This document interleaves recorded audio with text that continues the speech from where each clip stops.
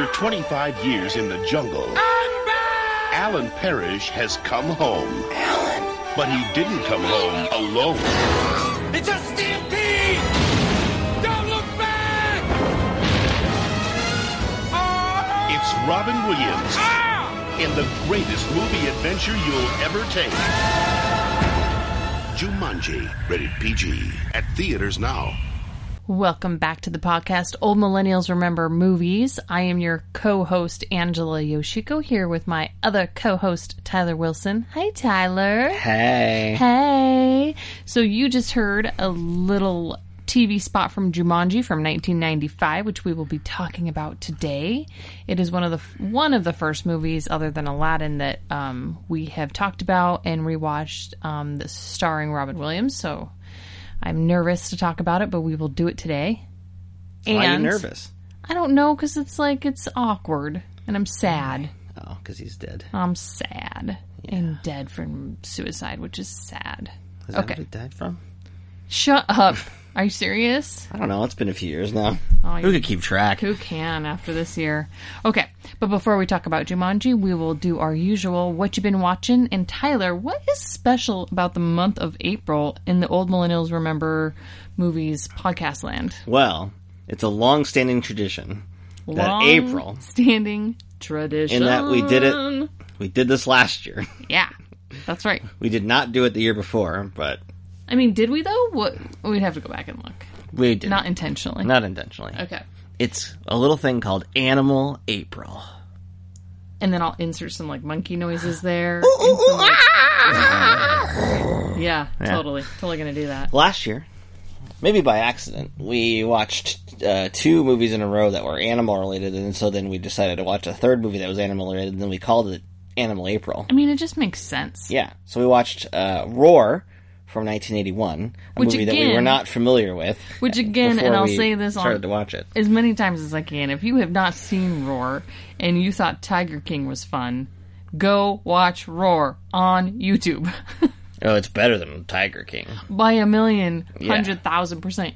And you will never look at a lion in a real lion in a movie the same. I did check.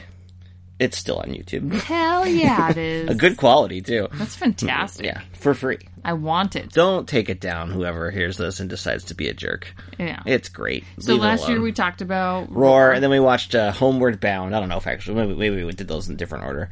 Homeward Bound, and then we also did the live-action 101 Dalmatians, which we could have held for this year because there's another Cruella de Vil movie coming out, but... we did it then, so... We should have, and it should have been our 101st episode, but we fucked up. No, you know what? You know how I am about, I don't like to do the on-the-nose thing. I do. I love on-the-nose. I live on the nose. It's my favorite thing to do. We did a 49th episode spectacular, if you recall. We did do a 100 episode, but we just did a movie. We did 3 movies for that episode, but we didn't, do a special thing. Necessarily. Yes, it's the we rebel did a special. in you. I mean, yeah. The rebel in you wants to be special, but not how the same way that everyone else is. It's not like it's that big a deal. Who cares? It's just I care. 100 episodes of a show that no one listens to. Don't insult the people who are listening. Tyler's all. If you're listening to this, you're stupid. Yeah, basically. No, not true. You're awesome. Okay, so Tyler, now that you've insulted our listeners, what you been watching? Well, I was hearing good things about a movie that I sat you down and watched too with me. We watched it together, and it was called In and of Itself. And this was his name is Derek Del Guadio. It's on Hulu, and I had just heard it came out in January, I guess, but I didn't really. When I think I noticed it on the Hulu platform, but then I just assumed it was a stand-up thing because it was Derek Del Guadio, then the name of it. So I thought well, it's we watch stand-up, but not regularly. It's always something we just stash away. We'll watch them whenever we feel like it. Yep. It's not. He's a magician / storyteller. It's kind of a one-man show mixed with magic and but not as much as I was thinking. Mentalist type things. It was a very popular kind of off-Broadway, and it was on a small theater on Broadway for a while. This was filmed before the COVID, end times. And, did you say the end times? Yeah, the COVID, it's the end Tyler. times. The cool thing about this is the movie starts out and it says that this one-man show, has been performed 552 times. Like in a row. Or That's something like so that. much. Yeah, he does it a lot. And then you understand why that's impressive later. Yeah. By the end of it, I was like, how did he do this 552 times? Yeah, and I would encourage people to just watch it, especially if you're even if you're not like necessarily into mentalists or anything like that. I think you'd be pretty compelled by kind of the setup of his story, it's very personal. He kind of weaves some personal stories into it. It's not when you told me like it was like had magic and stuff in it, I was expecting it to be a little bit of a magic show, and I would say actually the little bit of sleight of hand and the little bit of mentalist stuff is very, very, very minimal compared to just the storytelling that occurs. Yes, but I mean it's more of a one-man show telling a bunch of stories. It is. But what he does do is pretty spectacular, I would say. It is, but not like in a impressive. Not in a Shazam, Abracadabra. No. It's not. I wouldn't call it. I mean, it's tough because he is a. It's not really a magic show because it doesn't have that vibe. It's definitely not like a funny, jokey kind of. Because most I don't know, especially these days, magicians are mostly about like cheesy. You're trying to distract the audience in a certain way, whereas he really hones in on the way that he kind of, I guess, fools the audience, and I wouldn't even say fool is the right word. He compels them. I mean, he kind of makes you lean into your seat for an entirely different reason. He's telling a very vivid, very personal story, and then he kind of starts to weave in some elements of illusion that are fascinating. But you're watching him, and you're captivated, but he's still doing something that's pretty impressive. I found it to be very. I know that what he's doing is essentially tricks, right? Mm-hmm. I still found his presentation to be very life-affirming and very positive in a very fascinating way that magic is not always... it's not a magic show. No, it's not about wowing an audience with something that seems unreal. It's about wowing an audience with a universal truth. Mm-hmm. So I kind of think that's the way you should go about watching. It's very good. It's only like 90 minutes, and 10 minutes in, you're hooked, and it's just like totally. You could go for another hour, honestly, with this guy. Yeah, it's pretty captivating. So. I would agree. So that was In and of Itself, and you can find it on Hulu. It's on Hulu. Yeah. I've been meaning to watch it. I almost rented it. I'm glad I didn't because it showed up on Hulu. Yeah. It's Another Round. This is Mads Mikkelsen, who is kind of known in America for playing villains, and he was like the TV's Hannibal, a show that we really liked, obviously. Mm-hmm. And he's usually, we're kind of used to seeing him playing like a creepy guy or something like that. Yeah, but he's got that look and vibe about him. He's got a very, different and varied career overseas, and this is is it Norwegian? Is that? It's something like that. I'm sorry if I have that wrong, but because I can't remember off the top of my head right now. And isn't he Norwegian? Great question. Tell me right now before. It's a Danish film. Danish, sorry. Mm-hmm. Okay, sorry. Sorry, Mads and the team. But anyway, this has been kind of considered the foreign language frontrunner for the Oscars, or excuse me, the international feature frontrunner for the Oscars. It's nominated there. But then the director, Thomas Winterberg, got in for Best Director. So Mads Mikkelsen did not, but he's really good in it, and he's kind of like the reason to see it, in my opinion. But it's about four kind of teachers who they read a study about like how this guy posits that people are not under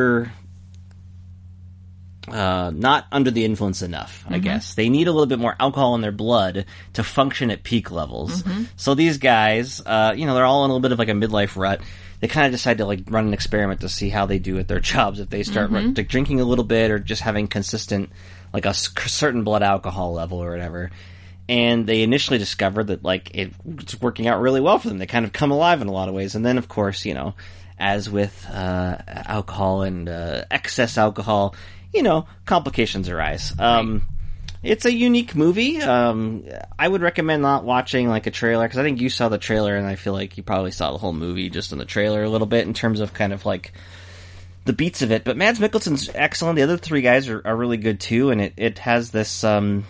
it's funny in spots, but I think it's also just like a very nuanced character tale of these teachers, which is not always necessarily like a profession that gets kind of a serious look at. I feel like it's either like really extreme, like a Dangerous Minds type thing, or it's like more of a comedy. I kind of felt like this was just like these guys work at a school and they're helping people who and also happen to be teachers. But it's an interesting job because you kind of see Mads, become a little bit more enlivened in his because even his students are complaining, and like school is very intense in terms of like testing. They have to like these seniors have to take a test before they are able to kind of move on, and they kind of are.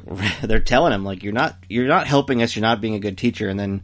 The way that he kind of comes alive is kind of fun, but yeah, it's good. It's a really good movie. I would say that Mads is the reason to watch it. They probably should win. I wish you would have let me watch it with you. Oh, well, you were busy last week. I don't know. I'm getting, and it was all in Danish. Yeah. I'm interested in these kind of foreign language films in Danish because I just watched a couple months ago a Danish show, one of the first ones that came on Netflix or Hulu called Equinox. And I'm just reading here that Equinox was actually based on a Danish podcast, but then it's all in Danish. It's all set there. It's super interesting, and it was set in the school setting, and I don't know. I thought Norwegian because I was thinking of the South by Southwest stuff. Norway I was watching. and Denmark are neighbors. I know. That's why I got it. I broke it up in my brain. Yeah. Yeah, no, so it's the only one of the foreign language, the international features I've seen of the Oscar bunch. There's another one on Hulu called Collective, which is also in the documentary category. I heard it's very good, but it's also like kind of like a bummer, so I haven't watched it yet, but I probably will. I do try to at least catch up on like the ones that are nominated for that, but I have not so far. I mean, even this one was been out for a while, and I was going to rent it, and then I was seriously going to rent it last weekend, and then like, oh, Hulu, thank you, free. Thank you. Or, for our subscription. So, it's good. I would recommend it. That was another round on Hulu. I then watched The Last Blockbuster. This is a documentary that is ironically now on Netflix streaming, and it is about kind of the downfall of, the rise and downfall of the Blockbuster video rental franchise, and specifically how it's ended up with this one Blockbuster that remains in Bend, Oregon. And, as someone who loves physical media, this is right up my alley. Someone who wasn't necessarily a regular Blockbuster user. I was when you and I were together when that was available to us, but we had like a local video shop that we would go to in town that we preferred, and so there's that aspect that I find, nice. I still like the concept of a video store and having a physical copy. eBay has basically turned into this for me. I just buy physical copies of things on eBay or on a cheap Amazon sale. But it's a lot of talking heads of like comedians and people who are lively and fun talking about it. Honestly, it's like it would be a really good like documentary short, like 20 minutes, stretched to an hour and a half. I found it to be very repetitive. It wasn't really going into anything that was that fascinating. Like, hey guys, guess what? Blockbuster busted. And now there's this one left. And then a bunch of people like saying like, we love this. And but it's like the same message over and over again. Yeah. So I mean, even to the point where I got to 45 minutes, I paused it to get up to do something. And I was like, oh my God. I honestly, when I paused, like, oh, it must be almost over. I was like, no, it's halfway. Like there's more left. Oh shit. So much more. That's a weird feeling for a movie that's an hour and 25 minutes. Yeah. Like it's barely a feature film. And yet it feels like it should have just been a short. So, it was fine, but I didn't think it was a particularly well-made documentary. I watched Richard Jewell, which was Clint Eastwood's movie from late 2019. Kathy Bates got an Oscar nomination for it. John Walter Hauser, I think that's his name, is the lead. He plays Richard Jewell, who is the Atlanta security guard who discovered the bomb and legitimately help people get away from it. It was still very, killed 2 people. A lot of people got injured. But then he became a prime suspect in the media because of this idea of like this lone wolf concept, and he was looking for attention, and the media ran with this. They found out that the FBI was investigating him, and the media just ran with it, and he became kind of this this figure, this kind of tragic figure. John Walter Hauser, who's in, like, you'd remember him from, like, being the dopey big guy in, like, I, Tonya, and in Black Klansman. I think his name is John Walter Hauser's the last name. And then, yeah, so you would recognize him if you saw him. He's very good in those movies. Sorry, jeez, I'm having a couple things I'm messing up today. Walter Hauser. So he's really good. I like him as an actor. And it also has just, like, a great supporting cast. John Hamm is like this FBI agent. You got Sam Rockwell, who plays his attorney essentially, and he is really strong in it. And then Kathy Bates plays his mom in the movie. She got the Oscar nomination. I mean, it's a fine performance, but okay. It's okay. I think Clint Eastwood is even in his old age, he's like 88. I don't know. How old is is still he? very good at kind of making a coherent, straightforward movie. And I'll tell you what, though, and here's the problem I have with it. It is the problem that got a lot of controversy. He's 90. Oh, he's 90. Okay. Oh my gosh. Anyway, sorry. In the movie, Olivia Wilde plays a reporter for the Atlanta newspaper. And she plays a real person who was a person who had a byline on the story that ran with this thing of, like, FBI looking at Richard Jewell. Okay? She plays her as a salacious, like, garbagey, like, very stereotypical, like, dirt digging reporter. Okay? She was a real person. She actually died of an overdose a few years, like 2000 something. Richard Jewell also passed away, by the way, at age 44. Just a few years after all of this happened. 2007 maybe. From what? Diabetes, heart failure. He was a big guy. In the movie, and I remember reading about this, it kind of turned me off of the movie when it came out, because as someone who's worked in journalism, I get a little bit touchy with kind of blatantly wrong depictions of this kind of stuff. Yes. You're very sensitive having your experience. And I don't know if, we all know that Clint Eastwood has a certain idea of his politics, but honestly, it doesn't really bleed through in his movies very much, and I appreciate that about him, but in this regard, he definitely is rolling with this disdain for media, and he puts it in this performance. She actually, like, the way that she gets the scoop, and this is entirely a fabrication because the John Hamm FBI character is like not a real person. It's just like a composite character. She basically, like, sleep offers sex to him to get the scoop on who they're investigating. Ew. Which is not at all even remotely what happened. I mean, the Atlanta newspaper, when this movie came out, like, wrote a big thing condemning it. And listen, I'm not saying... Cool. Okay, so this is fucked up, because this is a movie about a character who experiences, like... Who gets legitimately fucked up by the media. Yeah. Where the media, the salaciousness of the media actually is... Like, and I get it. That's a fair criticism of what happened to him. Like, that is absolutely what happened. Sensational journalism is what led to him, especially. But it was also, and I think the movie actually is pretty good at showing the FBI was also very wrong in what they were doing. But then why the movie, add the character? In and of itself, does the same fucking it doesn't. thing. You don't need this character to do that. And so the John Hamm character is a made up character, whereas it's the real name on the reporter. Who not cool. No, so I really thought That's that was just bullshit. shitty. Yeah. And it's a dark spot on the movie all the way through. It bothered me, and I understand why it was a controversy because it's shitty and it's not something that you needed in the movie. It's lazy. It's very lazy. And it's a very lazy. It is very much like such a trope. Well, it's the Atlanta. I mean, it's not even like a tabloid paper, so I think that's weird. I mean, because like tabloid and paparazzi type. I mean, I think that is a very common use of scumbaggery journalism. And don't get me wrong, I feel like there's a lot of that in existence, and I think it's a fair thing to criticize, and that's fine. Like, I'm actually was interested. Well, you can criticize it if you have facts to criticize. You can't just like... Well, and I was interested in the story, and I commend Clint Eastwood for making this movie and talking about this, because I think it's kind of like, even I remembered of this guy. I was like, oh, isn't that guy that was like not really a hero? Like, no, this guy really did like save a bunch of people, and it's like shitty that he got like his whole image got stained because of that, right?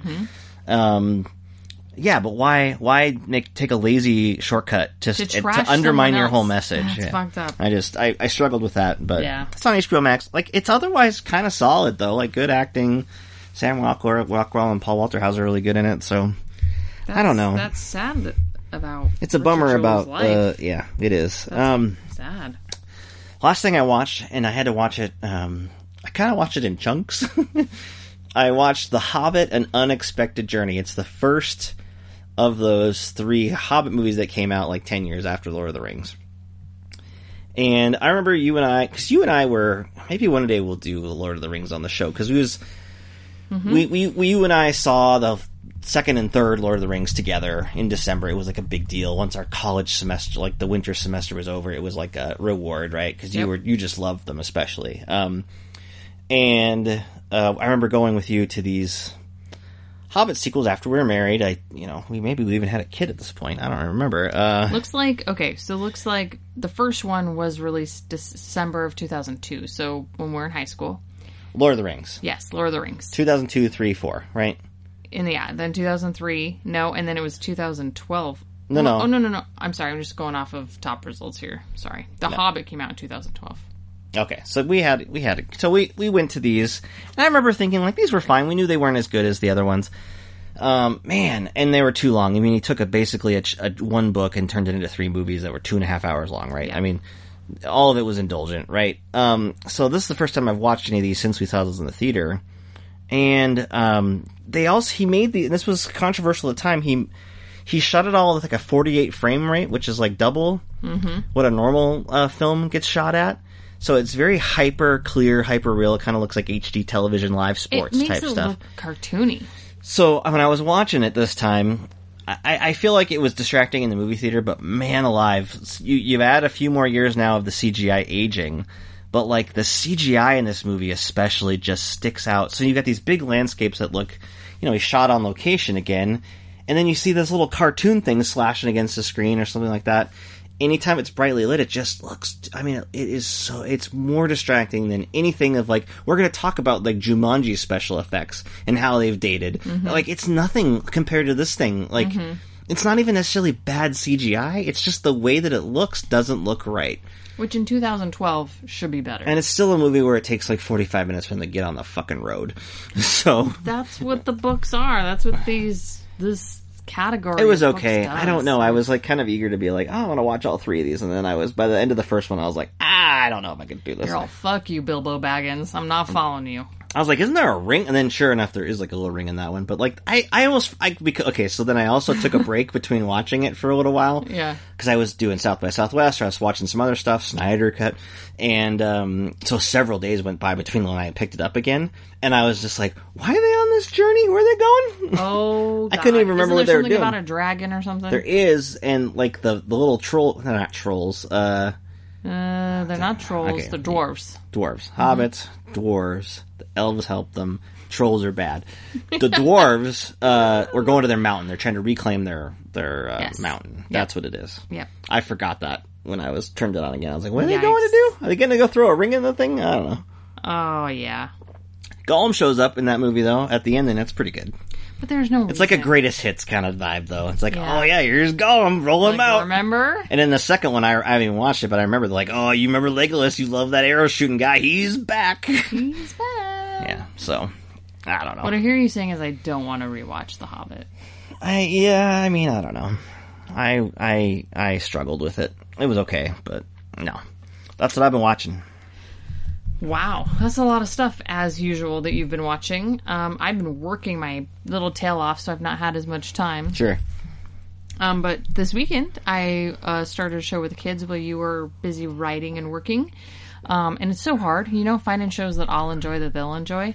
But on Disney Plus, they had a show called this Secret of Sulphur Springs, which is about, like, a ghost potentially, and then like these kids, this family moving into this old decrepit hotel, and is it haunted? And so it's an interesting little show, especially following the Jumanji. So we watched Jumanji on like Saturday, and then the kids and I watched this on Sunday, and it was quite the 1-2 punch as far as like watching the kids react to slightly disturbing stories or spooky stuff. Spooky, I guess, would be the word. Spooky. Yeah, it's a good little show. The kids and I crushed, 11 the entire season that is available. To the point where this is actually, it has an unusual release schedule. It started airing on the Disney Channel, And then, like, a few weeks later, they started doing weekly, like, releases on Disney Plus. So Disney Plus is actually behind the Disney Channel. It's already done airing. Yeah. So the kids and I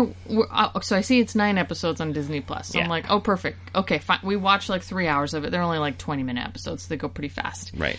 So I'm like, okay, kids, this is the last episode, episode 9. And we get to it, and I'm like, there's a next on. This is not the fucking last episode. God damn it, where are the other 2? So now I'm so invested. 9 episodes into the show. We had to delay dinner because you guys had to figure this out. I was like, Tyler, where can I watch these next 2 episodes? Disney Now is another app that Mm-hmm. if you have an access to the cable access to that, you can hop on there and watch what's airing there. You have to watch with a little bit of commercials, though. Yes. Which our kids like. Our kids love commercials. Our kids were like, I actually, because I keep muting the commercials, right? Because I find them terribly repetitive and obnoxious. They see so few commercials Yeah. that they just love it, especially if they get to like watch the Nickelodeon app or something like that for something. And Disney Now, that's all like kid oriented. And there's like, this is what's in the Happy Meal, or this Yeah. is the toy that's available. This and they're is just the like, new toy. oh. Look at this new doll. And it's I'm something just that like, we've. Oh god. And I remember getting excited about stuff like that too, because that's what we only ever got to watch things with commercials in it. Yes. But I mean, yeah.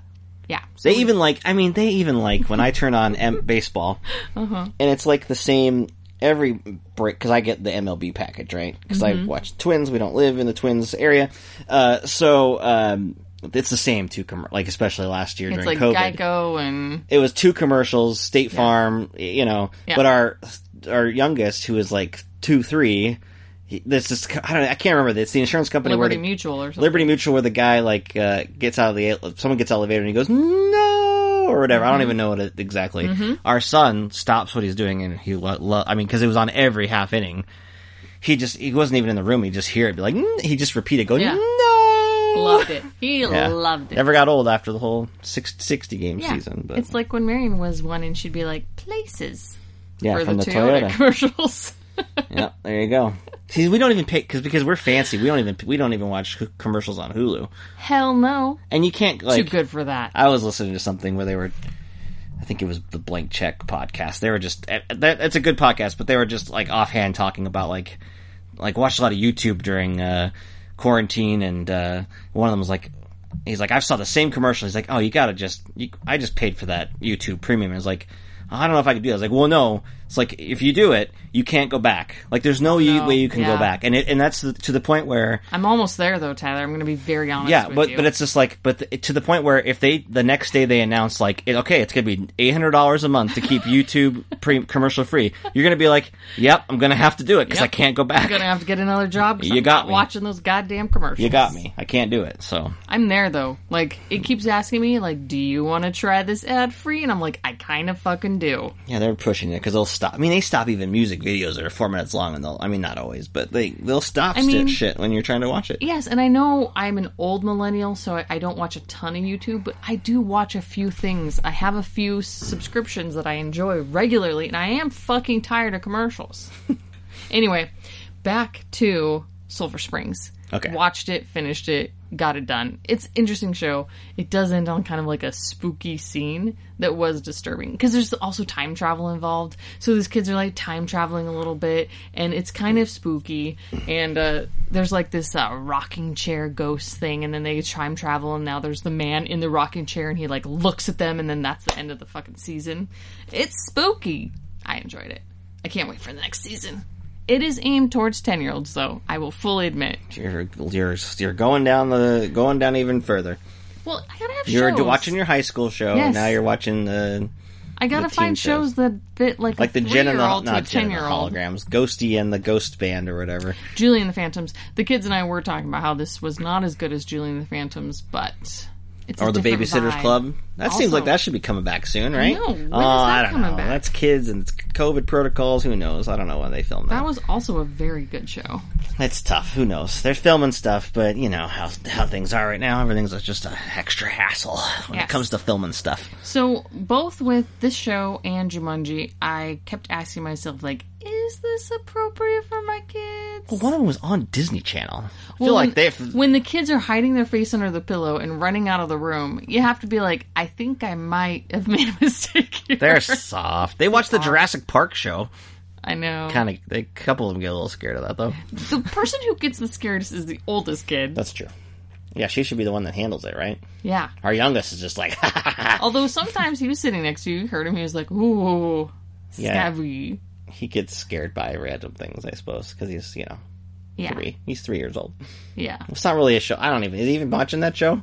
He watched all 11 episodes, sat down and watched it with us, all of them. It is the only show in a long time where they've sat beginning to end, all of them with me. That's weird. It is weird, but it's a show that sucks you in and it's so short. So then you're like hooked and you're like, oh, we gotta watch another one. Anyway, Right. terrible. But it does connect to the Jumanji just with like the weirdness. Sure, yeah. So now that we're at the 30-minute mark, let's talk about Jumanji. Okay. Jumanji. Jumanji is a movie that came out in 1995. Oh, we're doing Before high- we do oh. high step, what do you remember? That's a segment where we talk about what we remember. Go. All right. No, I'll go. I'll Okay, go first. you go first. Okay.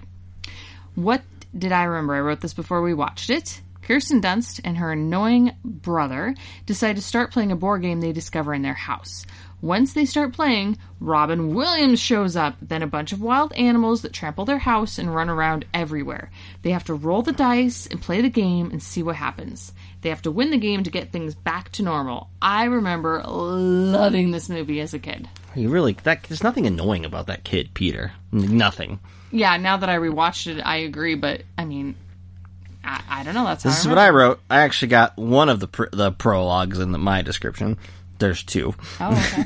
A kid gets stuck in the board game Jumanji for like 20 years. Some other kids, including Kirsten Dunst, play again, and boom, Robin Williams, the kid that's all grown up now, a hunter, and some CGI animals start running all over town. Then Bonnie Hunt is around. I remember being super excited about this movie, specifically as a Robin Williams comedy star vehicle. Then wondered why it took so damn long for him to show up in the movie. You would be So, thinking about that at This age is my 12. tie-in. In 1995, Aladdin's my jam. I know that Robin Williams is in that, right? Yeah. Mrs. Doubtfire is my jam. Love that thing when that came out, right? So, like, when I hear about a Robin Williams movie in 1995, I'm ready for Robin Williams. I think even Hook, which is a movie that I feel like even as a kid was like, Yeah. but, which we will do Hook eventually. I was a Robin Williams kid. So, when he's in a movie, I'm ready to go. Be it this, be it Flubber, I'm there. Doubtfire, let's do this. I mean, this continued for a long, long time. Patch Adams was like, yeah, Patch Adams. Mm-hmm. And, yeah, What Dreams May Come. I was like, oh, that one's super shit. sad. Everybody dies. that one's dark, and like I'm not ready to talk about that movie yet. Yeah, so, that lasted for quite a while. But, so what's weird about Jumanji is, like, it takes a little while for Robin Williams to get into the movie. Yes, it does. Let's do some high stats. Okay. Jumanji came out December 15th, 1995. Mm-hmm. It is rated PG, clocks in at 1 hour and 44 minutes. It is written by Jonathan Hensley, Greg Taylor, Who 5 directs more some other credits, and directed by Joe Johnston. So, from the book by Chris Van Allsburg, right? Yep, Who also is the storybook person behind the Polar Express. Zathura, which was made into a movie directed by Jon Favreau years later. And Joe Johnston, the director of this movie, is notable for making The Rocketeer, a future episode, and for making Jurassic Park 3, future episode. Definitely a near future. And then also notably, he made the first Captain America movie, Captain America: The Winter Soldier. Captain America: The First Avenger. So he Thank was you. a Phase 1 Captain America movie of the Marvel Universe. So he directed that. Very much, I think like The Rocketeer and Captain America, like those two, like he's got like this adventure, like serial, B-movie serial type vibe. Jurassic Park 3 is very much that too. That's the kind of vibe this guy throws down. Okay, so good director, I would say. Nice. It had a budget back in 1995 of $65 million. Yeah. And it grossed in the U.S. $100 million and worldwide $262 million. And then notably years later, which we'll just discuss briefly at the end, there's new sequels to Jumanji that are totally, they're in continuity, but, they're just not really related at all. But totally fabulous. Correct. Well, okay. All right, so when did you see this movie for the first time? I don't remember. Probably near when it came out on video. On video, didn't go to the Although theater? now that I say that out loud, I feel like maybe it was probably like I saw it at the discount theater that summer. That summer? Yeah. Because it came out in December. Yeah, so by the time it hits like the discount theater, Well, It's maybe probably in, like April, spring. May. Yeah, probably because it was a hit. Like Yep. even it's a lot faster now. Like things, if nowadays that would come out at the discount theater in like February, but Yeah, things have it was a been little bit. around longer It was then. longer back then. So yeah, it would maybe the spring or something. You probably saw it. Yes, and I love this movie. It's awesome. Okay, yeah. So I remember liking it too as a kid. We had like the clamshell VHS tape. I'm pretty sure. Oh yeah, you did. Which is, Disney was like the big clamshell people, but like the other studios were like, well, a kid movie is supposed to be in clamshells, so they put them in clamshells too. Follow suit. Yeah, so they did that. So the one thing is though, that like I liked the movie as a kid, but I was like very frustrated. Like I was like, where the fuck is Robin Williams? I mean, I don't know if I said fuck because I was like 10, but. Of course you did. I feel like even at 10, you were like this nerdy movie guy who's like, I know that Robin Williams is starring in this, and I want to know why does it take 26 minutes for him to arrive? Yeah, so, I mean, what I forgot when we watched this one, and, is that it doesn't even start, I remember that it started with Robin Williams' character, Alan Parrish, as a kid. Yes, in 69. But no, the movie actually starts in 1869 with another pair of kids who are burying the game. Like, I completely forgot all that.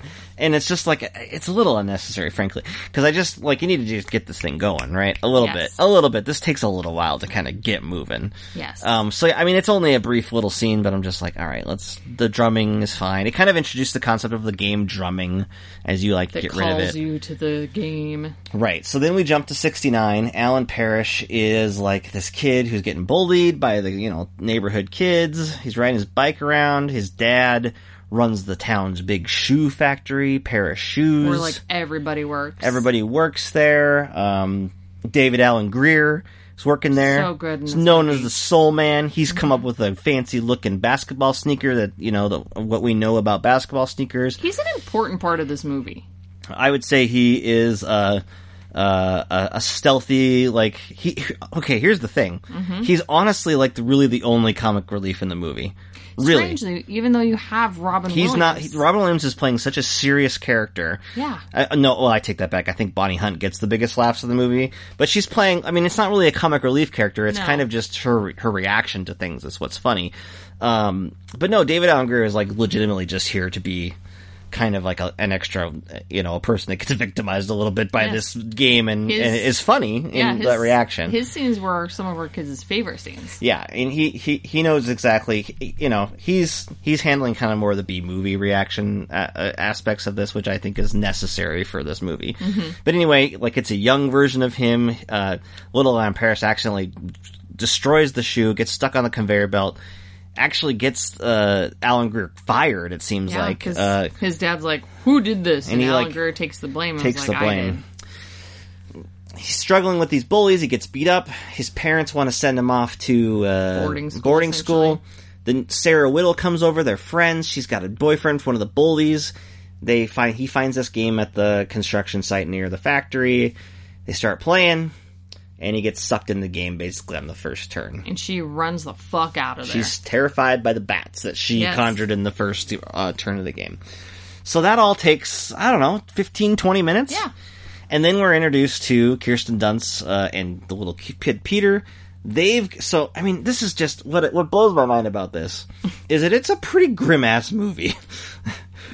Yeah, from the Alan get-go. Parrish gets sucked into a game and is just like, sorry, bud, you're living there for 30 years. 26 specifically. 26 years. Your parents, we learn, come to being, like, basically suspected of, like, murder. They never see him again. They've been disillusioned and lost. The whole town goes under.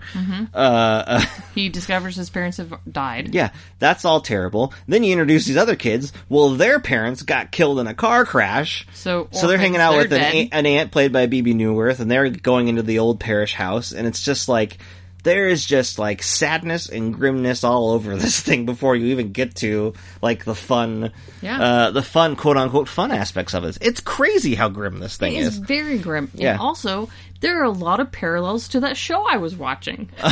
Seriously, there's an old building, house, hotel thing that needs to get renovated. Sure, I mean, there always is. There's, but like, sure.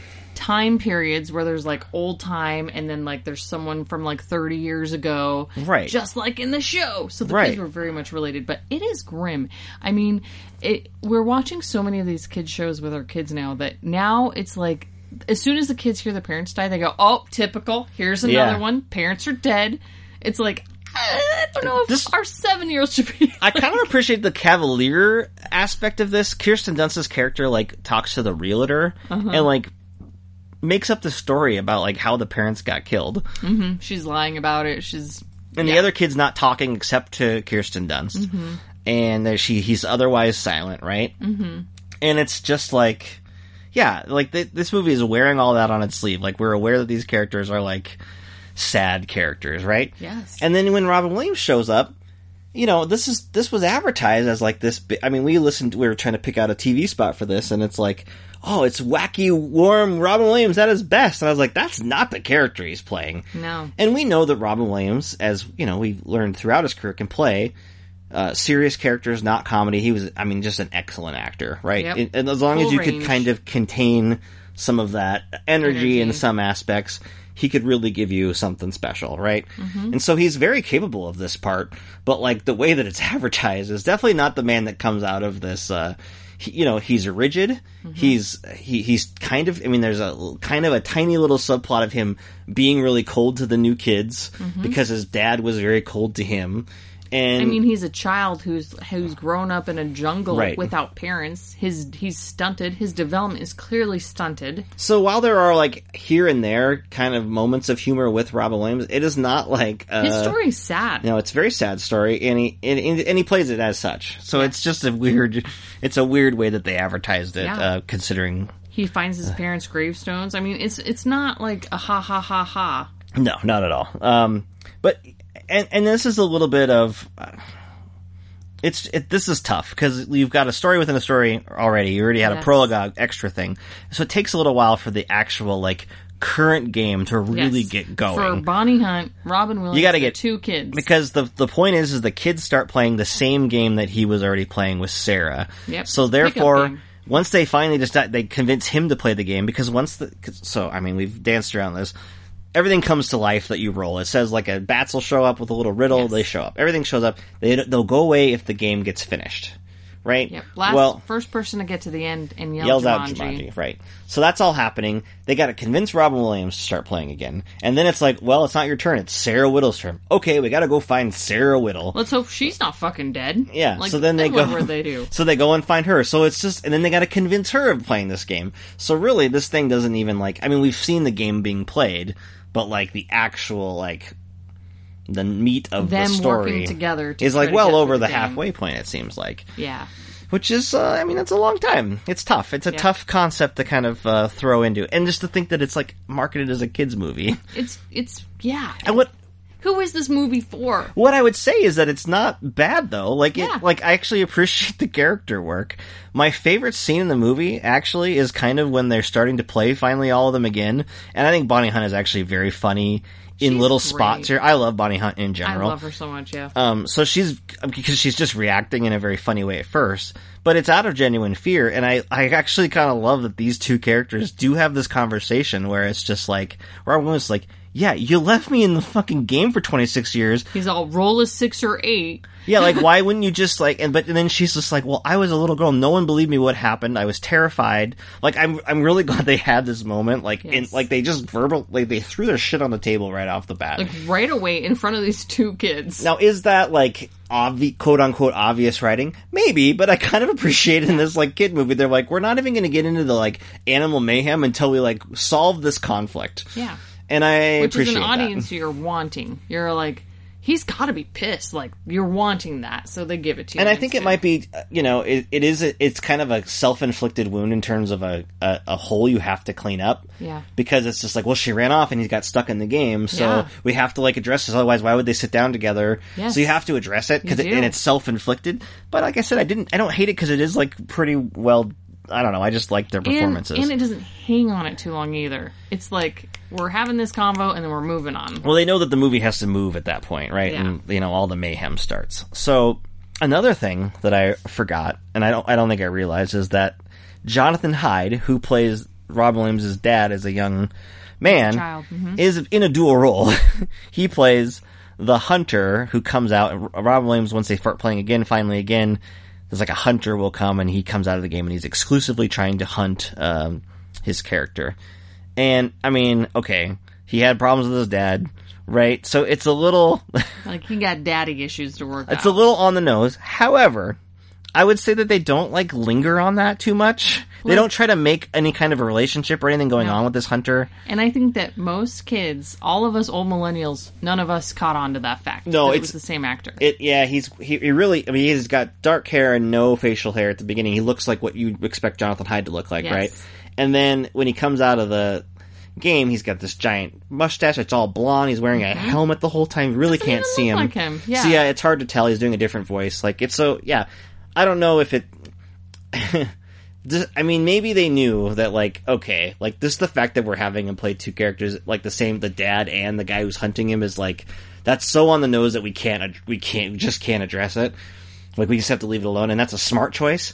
Or, they're like, oh, Jonathan Hyde really wants to be in, like, he just likes the script. You want to give him two parts? Like, I don't know. It could be one of the, it could be that too.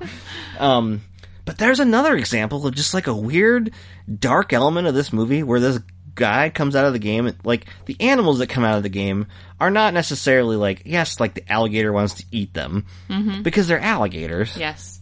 And This the is a monkeys hunter. want to fuck around, and the lion wants to attack them. But the lion's actually fine laying in a room for a little while and just, Yeah. like, sleeping on a bed. And the stampeding animals are just stampeding. They're just running around. And they're and so, a little detail I do like is that because it's labeled as a stampede coming out or whatever, or like this constant force moving, I like how they don't ever stop. They don't They're stop. just running constantly. It's a stampede that keeps going through It's like, town. because through that's what it parts of is. The town. game says that's what it is, and so they're Yeah. not going to stop running, That's including fantastic. that slow ass rhino at the bottom of the thing who can't go as fast as the other ones. Yes. Like him too. But this hunter, this is a dark little thing because here's just a guy who's like trying to murder him with a big gun. Because the game told him to. And he has an opportunity to hurt Bonnie Hunt, and he's like, well, you're not the one who rolled the dice, so I'm not going to hurt you. So, and then it has this weird, and this is all, and maybe this is just the culture that's just like soured any aspect of this, but like he goes to the hunter, we have a little brief aside where the hunter, this is meant to be kind of a funny scene, where the hunter goes to a gun shop and needs a new gun. And he drops some gold on the chilling. drops some gold on the counter. And he's just like, "Oh, we have to do background check." And he's like, "Gold." And he's like, "Oh, here you go. Here's a giant gun." He like goes and flips the sign around, and he's like, "Okay, you didn't get this from here. Here's a gun. Here's your ammo." Yikes! None of this plays very good, right? And then it's just like, "You're not a postal worker, are you?" And it's just like, "Oh yeah, we were like into this whole like postal worker thing causing mass shootings and things." Like, no, now it's just like, all the time. Yeah, now it's like anybody. In the 90s, it was just postal work. No, I don't know if that's necessarily true, but that was the joke, right? was And the see, thing. now it's not really a joke. It's just this weird thing. And then on top of it, like another scene that the hunter has is the sequence at this department store where there's looting going on, and the kids are trying to like slow him down and thwart him. And some of it's played for very Home Alone-y laughs, yes, right? our kids were very excited about the Home Alone stuff. But But here's a guy with a giant gun running around a department store where people are running around terrified at the result of it. And it's just, to me, is very triggering. Well, and it's like, and people are running around the store anyway because Right. there's stampeding animals and the town is under this is chaotic not mayhem. necessarily the movie's fault. It's just like, this is where we are in America, and it's just like, this is just like so crazy that it's like, this is a joke that just continues to be a nightmare here. Yeah, because at the time it was like, this is so extraordinary that this is kind of comical, and now it's like, this is not comical, this is real, and then I don't like it. Yeah, and it's not the movie's fault, and I get that. Yeah. But it's just like, to me, it's like, oh, And those God. are the scenes where I'm like peeking over at the kids, and I'm like, ugh. Well, because our kids have gone through, like, they have to go through, like, training at Active school. shooter fucking drills. Like, are you Yeah. fucking kidding me? So, it's just a very weird thing that has, just continued to just expand and get worse in this country. And it's weird. And it was a very big distraction, especially since, as we're recording this, we've had more of this. Several. So, but yeah, now what did you think about, this is kind of the big thing about Jumanji in the 90s, and this is kind of the thing about 90s CGI. A lot of these, and some of it, there's some practical effects here. There are. So they, like the alligator, they used a real thing. Yeah. The plant that comes out, they used a real thing. For looks good. some of the lion, they actually had Yeah, an you could tell. animatronic lion. I think you can kind of tell which one's I wish they would have done all all real animals. Like, let's get Roar up in here. Bring a real fucking lion in here. Yeah. I mean, no, you don't have to really do that. But could you? For Please? certain shots, they could have done feel it like they away could've. from the cast. And Maybe. I feel like the monkeys too. Like, throw some fucking Well, they want the monkeys to like be shooting, like holding more gunplay in the movie. They actually get a shotgun shot off in the David Allen Greer's cop car. Yeah. Kind of funny, but they're also like holding a handgun on the back of a. And to our 9-year-old's point, like, can't they train a monkey to do that? No, you don't want to do that. Now, no, I'm curious. There is still a lot of CGI here, and this is only 2 years removed from like Jurassic Park. And what did you think about it? I thought like in wider shots with the stampede and darker things looked fine. Like honestly, wasn't that dated, right? It's kind of only when you see faces that it really becomes too cartoony. That's a product of the 90s. Like the monkeys' faces just look like a cartoon. Yes. But then again, I watched that Hobbit movie where, like, 2012, and it kind of had the same problem. Yeah, the headspace I was in while we were watching it was just like, this is what this movie is, and I fully accept it. And it's got a magic aspect to it, so it doesn't necessarily need to be the most realistic they're looking. fucking popping out of a board game. Right, Like, but I think the Stampede, for what it is and how fast it moves, is not bad for 95 standards, I feel Yeah. like. It's not a distraction. I felt like you could still get into, like, and certainly our kids were, like, into it. they were into it, and they were worried about like the animals smashing things. Like to them, it didn't read too fake. Yeah, what I did read as far as the stampede, for when they crash into the house, they actually built like a steel rhino to crush through the building in real life, so that they could get that look of it. The look of it and around then they it. CG'd over it. Right.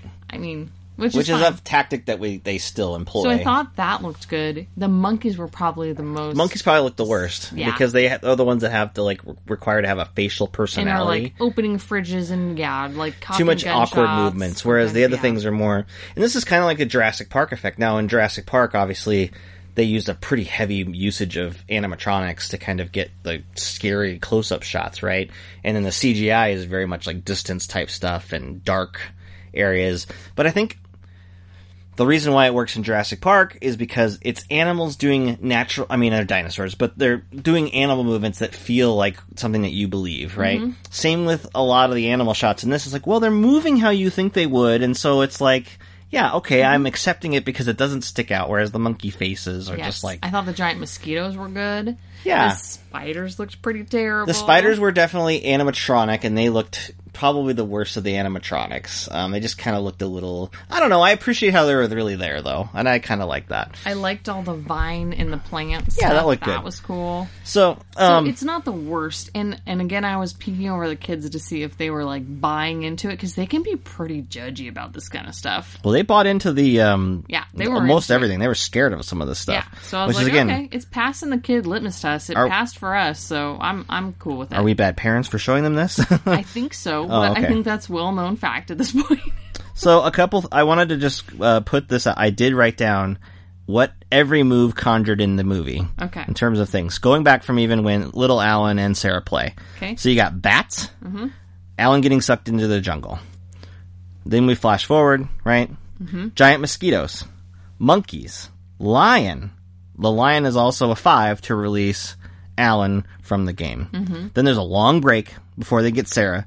Sarah is the one that goes vines and poisonous plants. Then it's Van Pelt the hunter shows up. Then it's Stampede. So the one thing about the hunter too is like he gets chased out of the building and then has to like come back around before they can even play again. Like that's another like aside, right?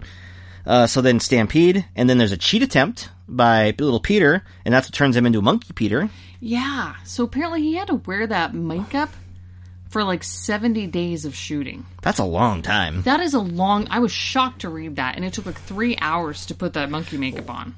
That seems like a that's- challenging choice just because, like, kid actors can't be on set that long anyway. Yeah. So then you're, like, limited to only a couple hours a day with Hence the kid. 70 fucking days, probably. I guess, but, like, man, I mean, yeah, and it's later in the movie, but still, Jesus, And it that's a long doesn't time. even look that good. Like, No, it seems a little like, he's not full monkey, that's for sure. No. It's supposed to kind of still not look like worth him. it. Okay, So that's Monkey Peter. Then you get so then, long break, and then it's Monsoon, which is a big storm in the house. Pretty good. Yeah, I did enjoy that. There was one continuity factor there where, like, the animals have stampeded through the house and crushed it, but now it's filling up with water. Yeah. Oops, yeah. don't think about that. It's Yeah. a board game. It's fine.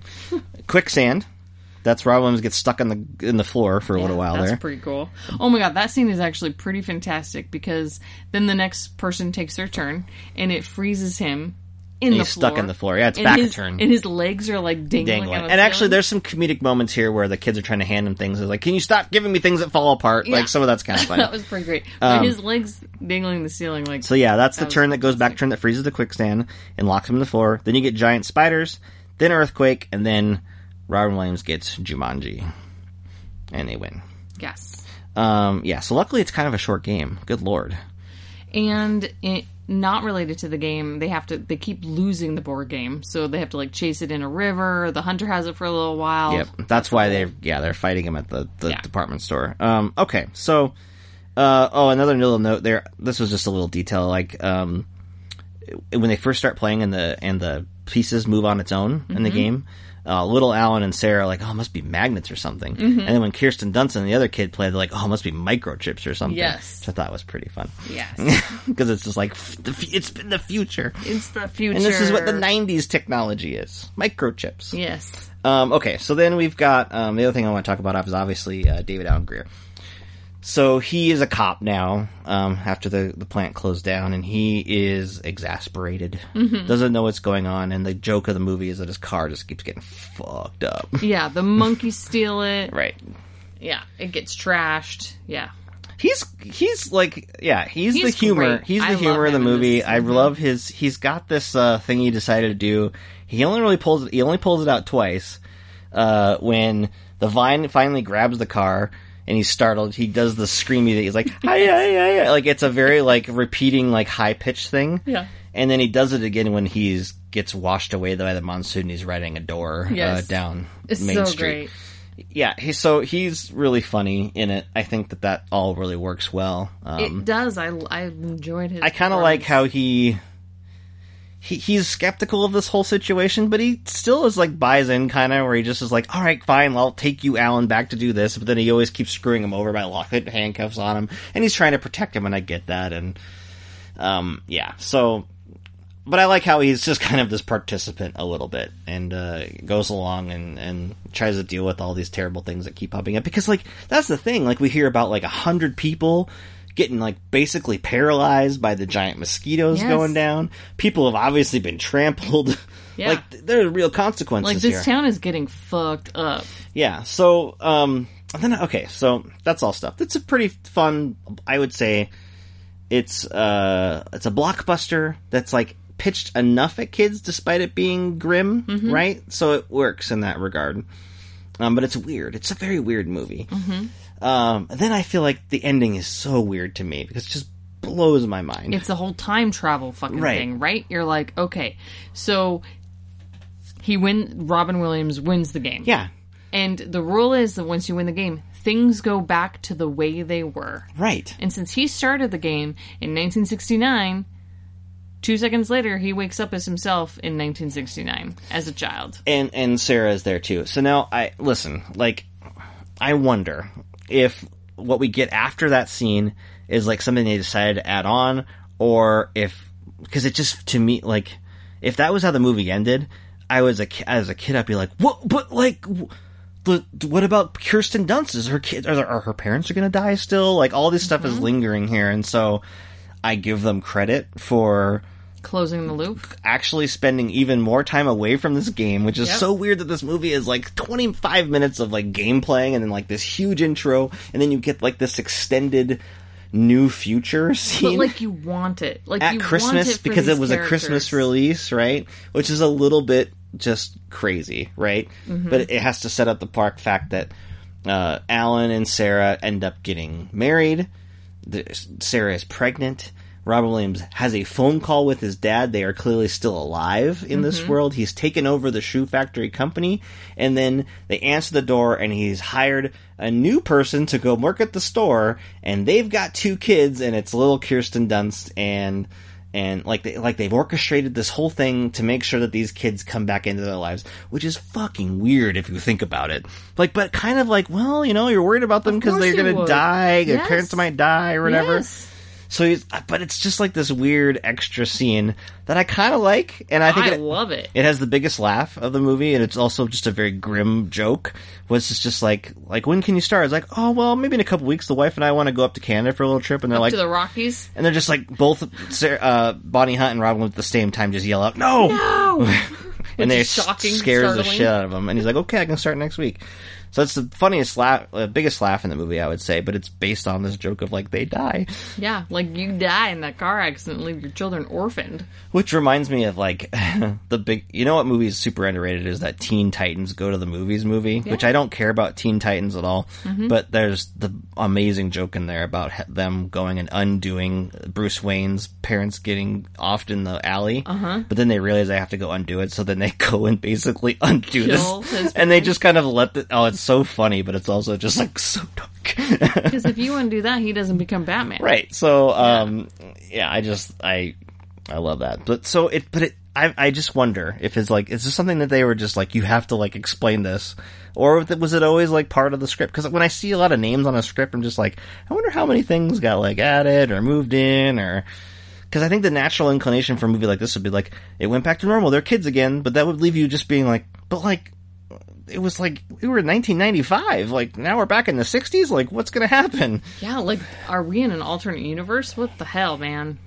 I think the natural inclination for, like, time travel type stuff is that's what you do, you just go back and you don't worry about the other stuff, but because we, like, are attached to those kids losing their parents, we're just like, well, we gotta figure out how to, like, answer that. I like it. I like it a lot. Okay, but it's just Very so weird. satisfying.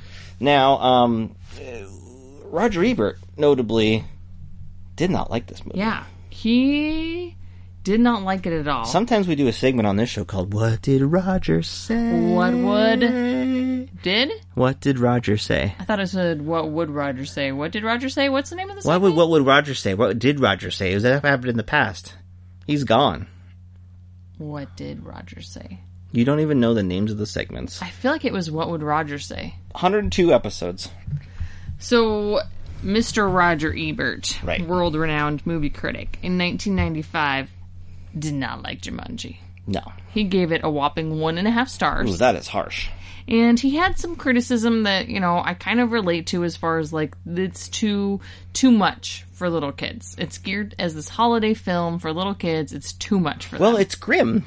It's grim. But, like, as compared to, like, how kids' movies are pitched nowadays, which are very, like, loud and innocuous, where they're, like, sneaking sex jokes in and stuff like that, I don't know, I'd much prefer them to just be, like, on the surface being like, yeah, the real world fucking sucks sometimes, kids, but here's some cool animals. Your parents might die, you might get eaten by I don't know, I kind of lion. appreciate, I mean, as annoying as it is to always have, like, dead parents in movies, like, at least this is not, like, it's not hand-holding, and it's not meant for, like, little kids. I mean, we probably showed 2 of our children when they were a little young this movie, but they were fine. It was our oldest kid, again, that was just like, I don't know, these spiders are kind of scary. I don't know, Mom. Yeah, he seems he compared it at his last paragraph of his review. He says that the underlying structure of the film seems inspired by or limited by interactive video games, and he dogs on that for a little while. And he's like, the ultimate level for young viewers will be being able to sit all the way through the movie. So this is going back to, at this point in Roger Ebert's reviewing career, he was pretty negative. I remember because I used to read him all the time. He did not like video games and the culture that was building up against, like, storytelling in video games, and he always kind of labored it as a negative thing. And if there were movies that were based on video games, and not that there were, like, good examples of great movies that were made from video games, there aren't, right? But he kind of tended a dog on it, and he'd do a lot of his movie Answer Man, where people kind of, like, he would go back and forth on it, and he kind of softened that position a little bit as he got older, but yeah, it's definitely like some of this does read as like old man yells at the sky, like the world's changing kind of thing, you know what I mean? A little bit, but He just got really hung up on the fact that he thought it was too much for kids. which is a weird thing for a critic to just get hooked on one thing. Yeah. And, maybe that speaks to just him not being very interested in the overall plotting of it, and that can happen, right? It's kind of like when I was watching Richard Jewell, a movie that's kind of competently made, but then there's one thing about it that just kind of, like, rubs you the wrong way the whole time, right? He even says that, like, even for older audiences, there are few redeeming factors because what little story there is serves as a coat hook for the FX sequences, which come out of nowhere and evaporate into the same place. God, I wonder what he would think about these new Jumanji movies then, because my God, it is not only are they based on the characters going inside of a video game where they are avatars. Yeah. They're different people. Yeah. And they're just literally like clearing levels with CGI mayhem. There is no character development. There is no like. I mean, there is, but it's like it's very much it's way into the game culture, it's right? So minimal. Right. There's no like kid with daddy issues. Well, there's a kid who's awkward around the other people, and he's got to become the Rock and be more. Brave. I'm just saying that this old Jumanji I don't feel like it was lacking in the story department.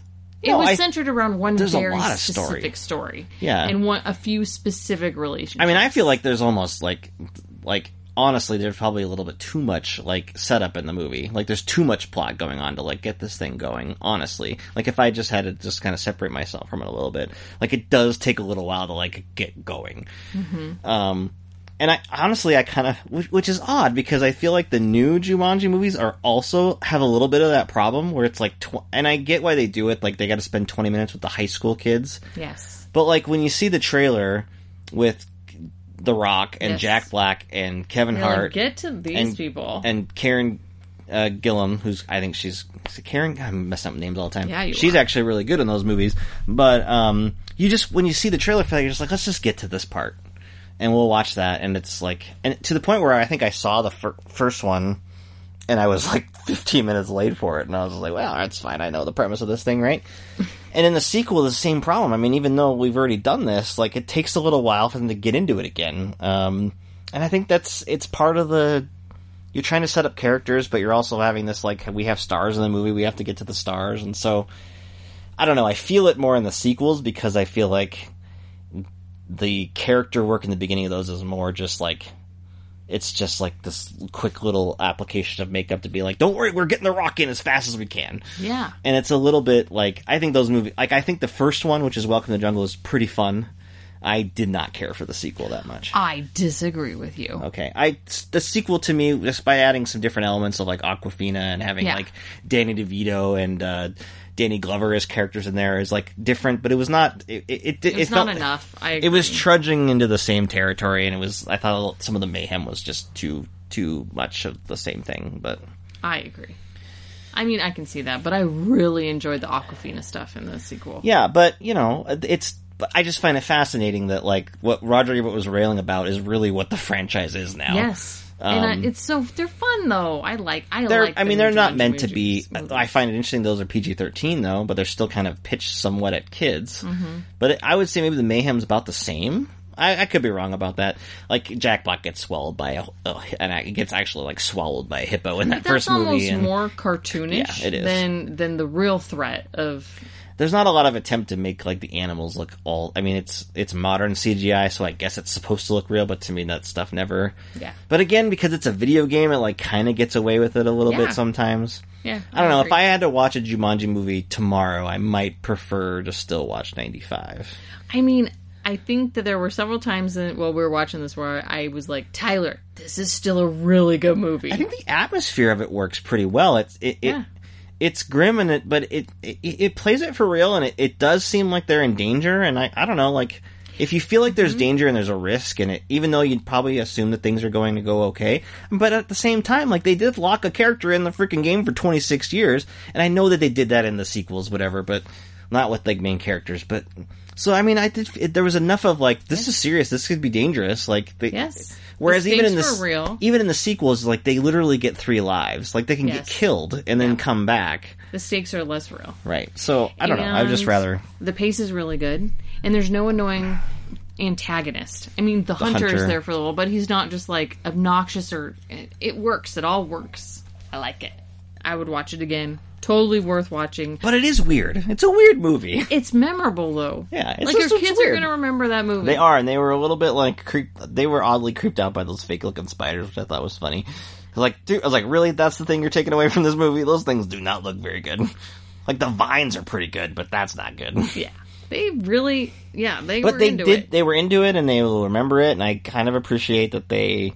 And none of them walked off Well, that's what I 30 mean. minutes before it was over. And like maybe they always because do. they feel like they're watching something they shouldn't be watching. I think there might be a little bit of that with kids sometimes. Yeah. But I don't know. Like, It's is it thrilling more for because they kids watch The to- Goonies too, which also has its own like inappropriate aspects in terms of like language and violence. But That did not hook them in the same. no, it didn't. This was I mean, and that's not necessarily that movie's fault. It's just different premise and their ages and Yes. everything. But yeah. But you know, again, I have mixed feelings about the movie in general, so it's fine. But yeah, no, they seem this will be a movie they remember, and they don't seem to be scarred by it a couple days later. So I don't know, I mean, whatever. at the end they were like, "We're gonna have nightmares about that." I was like, no, you're not. I was like, "Calm It's down." fake. Yeah, it was fun. They watch okay, but see, they watch. That's the thing. They don't get nightmares about this. They get nightmares from watching You vs. Wild with Bear Grylls, who goes and like you know, it's like an interactive show where he Well, makes this is perfect decisions. because we had just watched that, Right. Where there is a scene where Bear Grylls is running from a real fucking lion. And I was playing it up because I was like, I scream, and I was, you know, and I was like, I was like, we told them it's like, it's not nothing bad's going to happen to still them. a They wouldn't movie. air this, and it's not on the kids section of Netflix if it wasn't like going to be terrible. But at the same time, it's like it's a real lion running at him, and then I was just like, we should show them Roar and really fuck them up. Just really fuck him up. It's like, you guys think elephants are great? You've never seen an elephant like you've seen one in Roar. P.S. Go watch Roar. Yeah. All right. Any final thoughts, Tyler? I did not tea time with you, but I'll have to save it for the next one. Okay. No, it's a very weird movie. It's very grim. I like that it's weird. I like that it's grim. I don't think like that it has aged all that badly in terms of special effects. Agree. If you liked it as a child, you're still gonna like it. Objectively, is it kind of a clunky narrative to get going? I suppose, but I don't hate it. Like, I kind of like the character work that's there. Yeah, suck his ass into that board game. That's And I don't. exciting. I think especially if you watch enough Robin Williams, you do kind of tend to appreciate some of these more understated performances sometimes. Yep. And this is definitely more, like, subdued. And I like that. He's very good at internalizing some of that. Yeah, So. he wears the loneliness of being alone for 26 years in this. Yeah, he character. does. I would say that's true. He And carries it.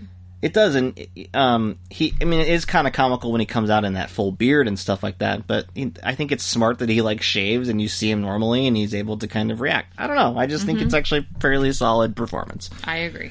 Good. Well, friends, thank you for listening to this episode of Old Millennials Remember Movies. We have listened, and you have listened to us talk about Jumanji from 1995, and it has been a good run.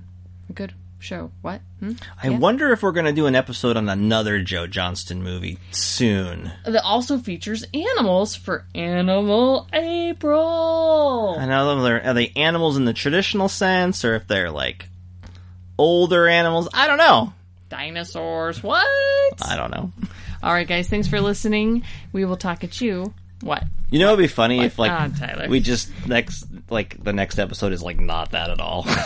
Like, we just did all this, and it's just like, you know what we should do? We should go watch, I don't know, RoboCop 2. We should. We did RoboCop 1 episode insert. There's episode a in here. RoboCop 2? Oh, Angela, of course there is. There's a RoboCop 3. There's a RoboCop RoboCop 2 reboot. was great. Go listen to that episode. It's a good movie. Go watch that movie. Then It's a great movie. I don't know. I can't speak about the sequels, and the reboot's not that good. I know. Again, I don't remember the sequels. All right, friends. Thanks for listening, and we will talk at you another movie, probably about dinosaurs, But maybe not. but maybe not. You never know. Unpredictable.